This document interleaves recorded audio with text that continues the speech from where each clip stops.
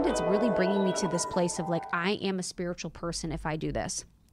And I think we all also know experiences and situations, maybe when we've traveled or when we've seen family or when we've been in nature, that we can see the most spiritual things happen naturally without anyone around. And that's sometimes when I travel, this will happen where I'll see, the man working on the farm that lives on the farm, that supports his family, that supports the community around him. And I'm like, that is a spiritual ass life. And he's probably never meditated. So there are people that are living very, very spiritually that are not having it known by everyone, that are defining spirituality and their connection to source in their own way.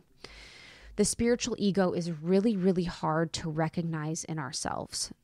It's really hard to recognize in ourselves. It's the hardest to transcend because it's that last place. So when we first start our awakening process and we become conscious, we are able to observe ourselves and our thoughts. We don't identify with our thoughts. We first discover the ego. We realize that the ego is that part of us that's gossiping, that's judgmental, that is, this identity that we were forced to create from a very young age that was very, very important to our survival. But then we realized like, oh, I am actually God. I am actually oneness. So that is not me. And then as we start our spiritual journey, the ego hides within that spiritual process and hides within the spirituality as the identity. So now that we've evolved to our identity was, a sports player. Our identity was a trombone player. Our identity was this. Our identity was a college student. Our identity was these things, a corporate, whatever. And then we're like, oh, I'm a spiritual person. And then we're like, ooh, that ego is like, oh, I need that place of that spiritual person identity rather than the formlessness that Eckhart Tolle talks about to hide.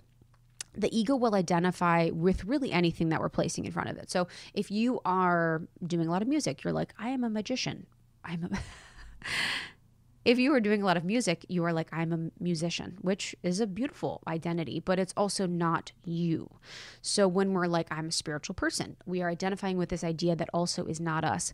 The ego is very much a shapeshifter. Throughout our lives, it will shapeshift into a lot of different ways and become a lot of different things and really use itself as a way to protect us.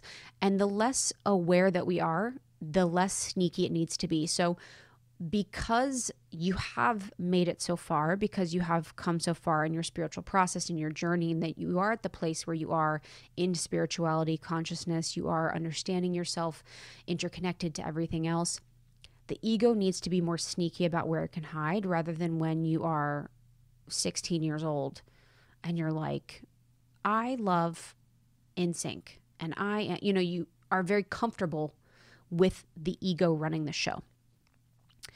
So the less aware we are of it, and you know this with people that are very egoic, you can call them very egoic, you're like, oh, you're not very conscious. So as we evolve in our consciousness, the ego becomes much more sneaky and hides in the spiritual identity of the spiritual ego.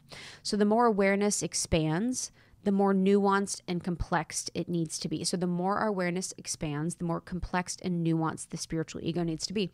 And this is why we see those spiritual leaders, and we all know them. It's like part of the process where they have these giant egos, but yet they are so conscious. So we've seen a lot of teachers over time that are incredibly powerful, profound, sharing incredible insights of consciousness of the earth, but then the ego is not in check, oftentimes because they're having that egoic identity affirmed every single day through their teaching, through their lessons, through their lectures. And so the ego is very able to hide.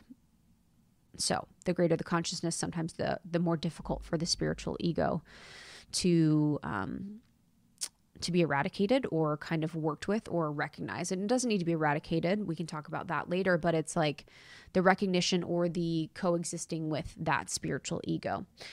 And there's really no safer disguise than the spiritual seeker for the ego. And this is why so often there's so many wars based on religion. There's so much trauma based on religion because of the belief that God wants me to do this, or this is the will of God. This is the will of Allah. This is the will of whoever.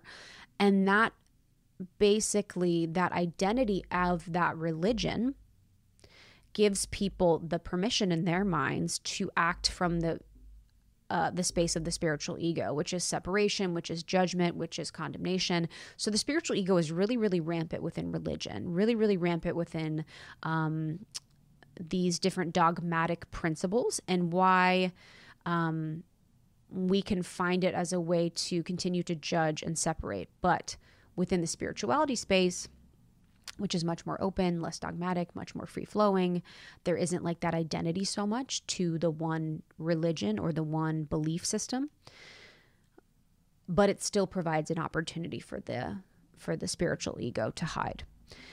So you can probably relate to these ideas on, your spiritual journey. I definitely can. So being addicted to spiritual knowledge. So you want to read more, you want to watch more, you want to consume more, you want to just continue consuming all this information. That was me for so long. I mean, my podcast game was like, do you have a single thought that is your own? Like it would just be like sometimes at the end of it, I would be like sitting in my car, dead silence. And I'd be like, hello. Because I needed to call back to myself and my own thoughts. I would be consuming so much information because I was so excited by it, because it was so fascinating to me, because I loved it so much. But it was also because I was working to create this new identity for myself, because I had left another one behind. So I'd left the corporate world Krista behind, the blogger Krista, whatever those Krista identities were.